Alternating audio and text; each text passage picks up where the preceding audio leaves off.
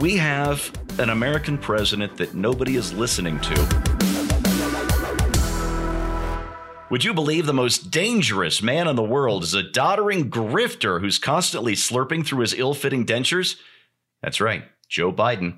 And we've got the quotes to prove it. Hey, everybody, I'm Steve Green with Bill Whittle and Scott Ott, and this is Right Angle, brought to you by the members of BillWhittle.com. And before we get to today's dangerous topic, do me a quick favor. Hit that notification button, that 5-star button, that like button, or if you're on one of those weird video hosting services that nobody's ever heard of and it's googly eyes, hit the googly eyes. Whatever it is, every little bit helps us, and that helps you continue to see this great stuff. All right, gentlemen.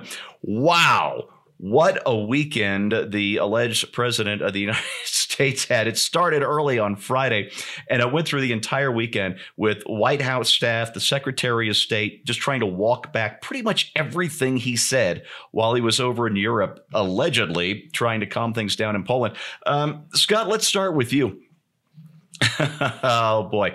So while Joe Biden was speaking to men and women of the 82nd Airborne Division who got deployed to Poland because of the Ukraine war, Biden told them, "You're going to see when you're there," meaning Ukraine. "You're going to see when you're there. And some of you have been there."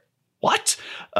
You're going to see women, young people standing in the middle in front. Okay, I can only quote this so much before I lose track, because clearly Joe Biden doesn't know what he's saying here. You're going to see women, young people standing in the middle in front of a damn tank, just saying, "I'm not leaving, I'm holding my ground." Scott, did you know we were going to deploy the 82nd Airborne to fight in Ukraine? I'm pretty sure the 82nd Airborne didn't know that. And if that is, I mean, there's several levels of this, and none of them are good. One is that there's a guy who just kind of lost his moorings in the middle of a speech, who also happens to be the commander-in-chief of the most powerful military force the world has ever seen. That's bad enough there. Number two is the possibility that he has been discussing something in private consultations with, leaders in the Pentagon and his defense secretary, and he accidentally blurted it out in a publicly recorded session. Nothing good about that. And this is, it's being portrayed in the media as this kind of series of gaffes, and the White House is backpedaling and trying to walk things back. But this isn't gaffes. This isn't like some goofy mistake that somebody made. These have serious implications for people's lives. If the leader of Russia begins to believe that the 82nd Airborne is in the midst of a deployment or about to be deployed into this situation, that changes everything. The facts on the ground have been completely altered by that, and it requires a response or a preparation for a response on the part of Vladimir Putin. And so this is serious stuff, and they should not allow, and I say they, I mean, he's the president of the United States, but whoever is giving him counsel should say, "Mr. President, you can't stand up and say a single word that you don't read off a teleprompter. You cannot wing this. You cannot be, good old Joe telling stories in front of the media or in front of the army guys or something. You need to be precise in your words, because your words carry weight and could save or risk lives." Well, normally the president's words carry weight. I'm not so sure if that's necessarily true anymore. I'd also add, I can't remember who wrote this, Scott, but there was an editorial in the Wall Street Journal on Friday of last week saying that Joe should just not speak in public anymore, or if he does, stick to the teleprompter. Solution. And that's it. You can't even read off the teleprompter very well anymore. Why do you need a president who be able to speak in front of the public? What an outrageous standard to call for. Well, and we talked about this a little bit, Steve, on the backstage episode, but Harris Faulkner on Fox News said something which struck me. As she said that what's even worse than what the president did was the mishandling of the situation by the White House communications team, who just didn't seem like they seemed utterly blindsided by it and just didn't seem to know how to handle it. And it reminded me of what I remember reading about President Eisenhower, who made a diligent effort to make sure that the leader of the Soviet Union never really knew exactly what the president of the United States was thinking when it came to the use of nuclear weapons. He wanted the Soviet premier to always think that the president of the United States was a crazy SOB who just might press a button sometime. And in this opportunity, once you have the president of the United States out there, like Biden was, suggesting regime change, suggesting deployment of troops and stuff like that, I think you can clarify that remark, but you should leave it a little open-ended at that point so that the Russian leader really doesn't know. Was this a mistake on Biden's part? Was he serious? Is it possible that there's something going on here that I need to be ready for? And you can use that as a bargaining chip when you sit down with, diplomats sit down with them and say, look, here's the official U.S. policy, and you already knew that. Here's what you just heard President Biden say. Frankly, the president keeps his own counsel and has significant power to deploy and to accomplish kinetic military goals. Yeah, and Eisenhower was such a thorough planner. He had plans, detailed plans on how to put his actual plans together. And one of his plans was to not necessarily let people know what his plans were. Deeply, deeply interesting guy. Great leader, unlike what we have today. Bill, from there, things went from bad to worse. Biden, in a moment of what was later excused as Irish passion, I'm not kidding you, that excuse was trotted out, said, for God's sake, this man, meaning Vladimir Putin, cannot remain in power. So we've now elevated the stakes in Ukraine to regime change in Moscow. You want to tell us a little bit about nuking Sun Tzu's Golden Bridge? Yeah, Sun Tzu, among the many, many wise things he wrote about in The Art of War, he said, always construct a golden bridge for your enemy to retreat over. In other words, it's better to have your enemy retreat and surrender basically, than it is to fight him and take losses and kill some of his guys too. Better for everybody. Get him to surrender, give him an honorable way out, give him the means to back down, and then you win. And what Joe Biden has done is he's just planted a bunch of C4 charges and blown that Golden Bridge right into the sky. He's atomized it. He's given Putin no choice now. If the president of the United States, who's not an insignificant commenter on this international situation, says that Putin has to go, and anybody who's studied a little bit of Russian history, and I have too, you either die of natural causes of old age, or when you go, you're going because of the 9mm headache that you got. So what he's basically saying is Putin either wins this war or is going to die, and that's not what you want to do, especially when there were negotiations going on and so on. So these are the specifics. So let's get down to business now. This bullshit is not funny anymore. Okay, it's not funny anymore. It was never funny to me. I kept talking about his cognitive disabilities because exactly situations like this can occur. Because the man has no understanding of what he's doing and what he's saying. And with all due respect, Scott, to say that the job of the president is to only read what's on the teleprompter is to essentially say, why don't we just elect the teleprompter? And who's writing the stuff on the teleprompter? Because he's not writing it. You cannot do these kind of things as the leader of this country. You can't do it as a leader of any country. And so this is not just embarrassing anymore. This is now very, very, very dangerous. Vladimir Putin he's not crazy, but he is absolutely disconnected from reality as we understand it. This is what happens to dictators when you've been a dictator for 20 years and only hear what people want you to hear.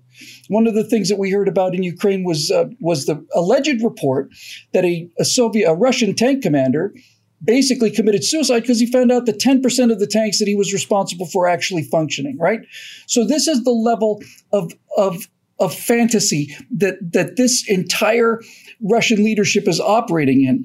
And nobody knows what a remark like telling the 82nd Airborne, you're going to, when you get there, you're going to see it.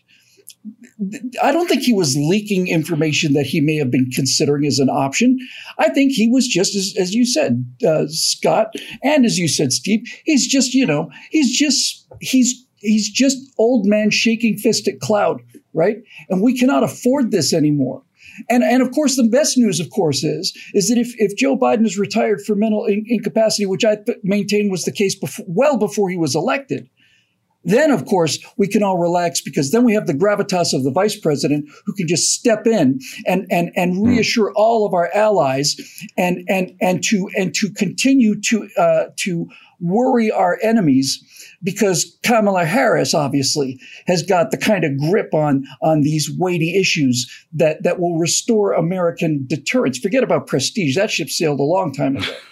You cannot have the president of the United States be unable to ad lib. If you were telling me that the only way to deal with the president of the United States is to make sure that he never says anything that's not on a teleprompter, then that is not a president of the United States. Well, and Bill, I'm sure you understand that I'm saying we have to deal with the president we have right now, not the president that we wish we had or the president we might have in the future.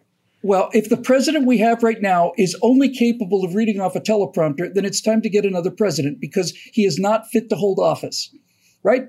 I mean, that's the admission. If you're saying that the president cannot speak extemporaneously about the issues of the day because of what he might say because of his mental decline, then it's time to get another president. That is a declaration. It's an admission he's unfit for office. And he is unfit for office, and he needs to be replaced quickly. And this kind of thing is finally making people realize that this isn't just a game. It's not just an embarrassment. No. It's a serious business. A few days before Joe Biden went off and started talking about, I'm surprised he didn't bring corn pop into the argument. But the point of it is a few days before he told the 82nd Airborne, you're going to see it. When you go, you're going to see it. Vladimir Putin had said that if NATO gets involved in this fight, there will be a nuclear response. He basically said that. And then 2 days later, the president says this, and a day after that, he says, oh, and Vladimir has got to go. Vladimir Putin has to go. This is not a Hollywood celebrity. This isn't a governor, right? You're dealing with a guy now in the Kremlin who is not only paranoid, he is cornered. And Putin himself, talking about his childhood, talked about the time when he was growing up in a poor, in a crummy little Soviet flat, and he had to go into a room and there was a rat in there. He had to get the rat out of the room, and the rat was in a corner. And he said, all I learned from that is you don't ever corner a rat, right? Well, now you've got a guy who's on a hair trigger anyway. And these things, let's not forget, by the way, that just before this thing happened, Biden said, well, if Russia were to go into Ukraine and as long as it was just a limited border incursion, then we probably wouldn't respond to that. So at what point do you stop absolving him of the responsibility for this? He didn't launch the invasion. It's Putin's invasion. He is the one that has the moral onus on his shoulders. But the job of the United States, at least as I remember it, was to prevent these kind of things, to use the power and the prestige and the $600 billion we spent a year for the last lifetime to do something to prevent these kind of things. And when the president is not only not preventing them, but accelerating them, you got a real problem. Yeah, we do indeed. In fact, things got arguably even worse from there, believe it or not. President-ish Biden was asked what would happen if Vladimir Putin were to use chemical weapons in Ukraine. And again, Ukraine is not our fight. I don't mind giving them Javelin missiles and Stinger missiles. This is not our fight. Nevertheless, Biden said we would respond if he uses it. All right, folks, I got to get a little detailed here. There are three kinds of weapons of mass destruction: biological weapons, chemical weapons, and nuclear weapons. Now, since the U.S. does not possess biological or chemical weapons and hasn't for decades, it has been for, I think, 50 years, the explicit and public policy of the United States that if weapons of mass destruction were used against us, we would respond with the only kind of weapon of mass destruction that we have, and that's nukes. And so Biden is out there rattling his nuclear saber on the world stage, talking about what's going on in Ukraine. Now, the good news is Russia and Ukraine are sitting down for more peace talks. So apparently, this brings us to the bad news. Despite all the threats and saber rattling and regime change, apparently no one in Russia or anywhere else is taking Biden seriously anymore. And we have an American president that nobody is listening to at a time when major warfare has broken out in Europe for the first time since 1945, with a global supply chain crisis and a looming global food shortage coming up because we can't get any fertilizer out of Russia and we can't get any grain out of Russia or Ukraine, and things are breaking down all over the place. But at least nobody takes Joe Biden seriously. That's your right angle on that, brought to you by the members of BillWhittle.com. Just a quick reminder, folks, content like this needs sponsors like you. So if you've been watching these for free, go to BillWhittle.com, make a one-time donation, or heck, become a member. We'd love to have you on board. Thanks for watching, and we'll see you next time.